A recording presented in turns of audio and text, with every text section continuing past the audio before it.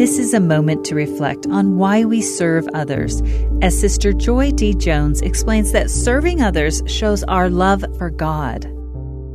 Can you think back on a time when you lovingly reached out with sincere effort to help someone in need and felt that your efforts went unnoticed, or perhaps were unappreciated, or even unwanted? In that moment, did you question the value of your service? If so, may the words of King Benjamin replace your doubt and even your hurt. Ye are only in the service of your God. Rather than building resentment, we can build, through service, a more perfect relationship with our Heavenly Father. Our love and devotion to Him preempts the need for recognition or appreciation and allows His love to flow to and through us.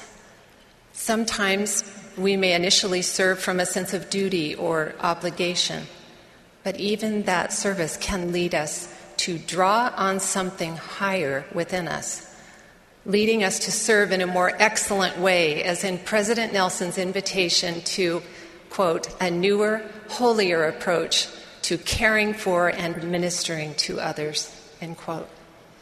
When we focus on all that God has done for us, our service flows from a heart of gratitude. As we become less concerned about our service magnifying us, we realize instead that the focus of our service will be on putting God first.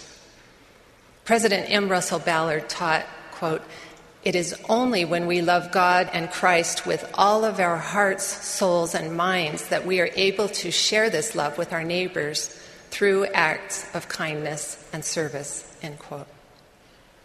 When serving our God becomes our main priority in life, we lose ourselves. And in due course, we find ourselves. The Savior taught this principle so simply and directly. Therefore, let your light so shine before this people that they may see your good works and glorify your Father who is in heaven.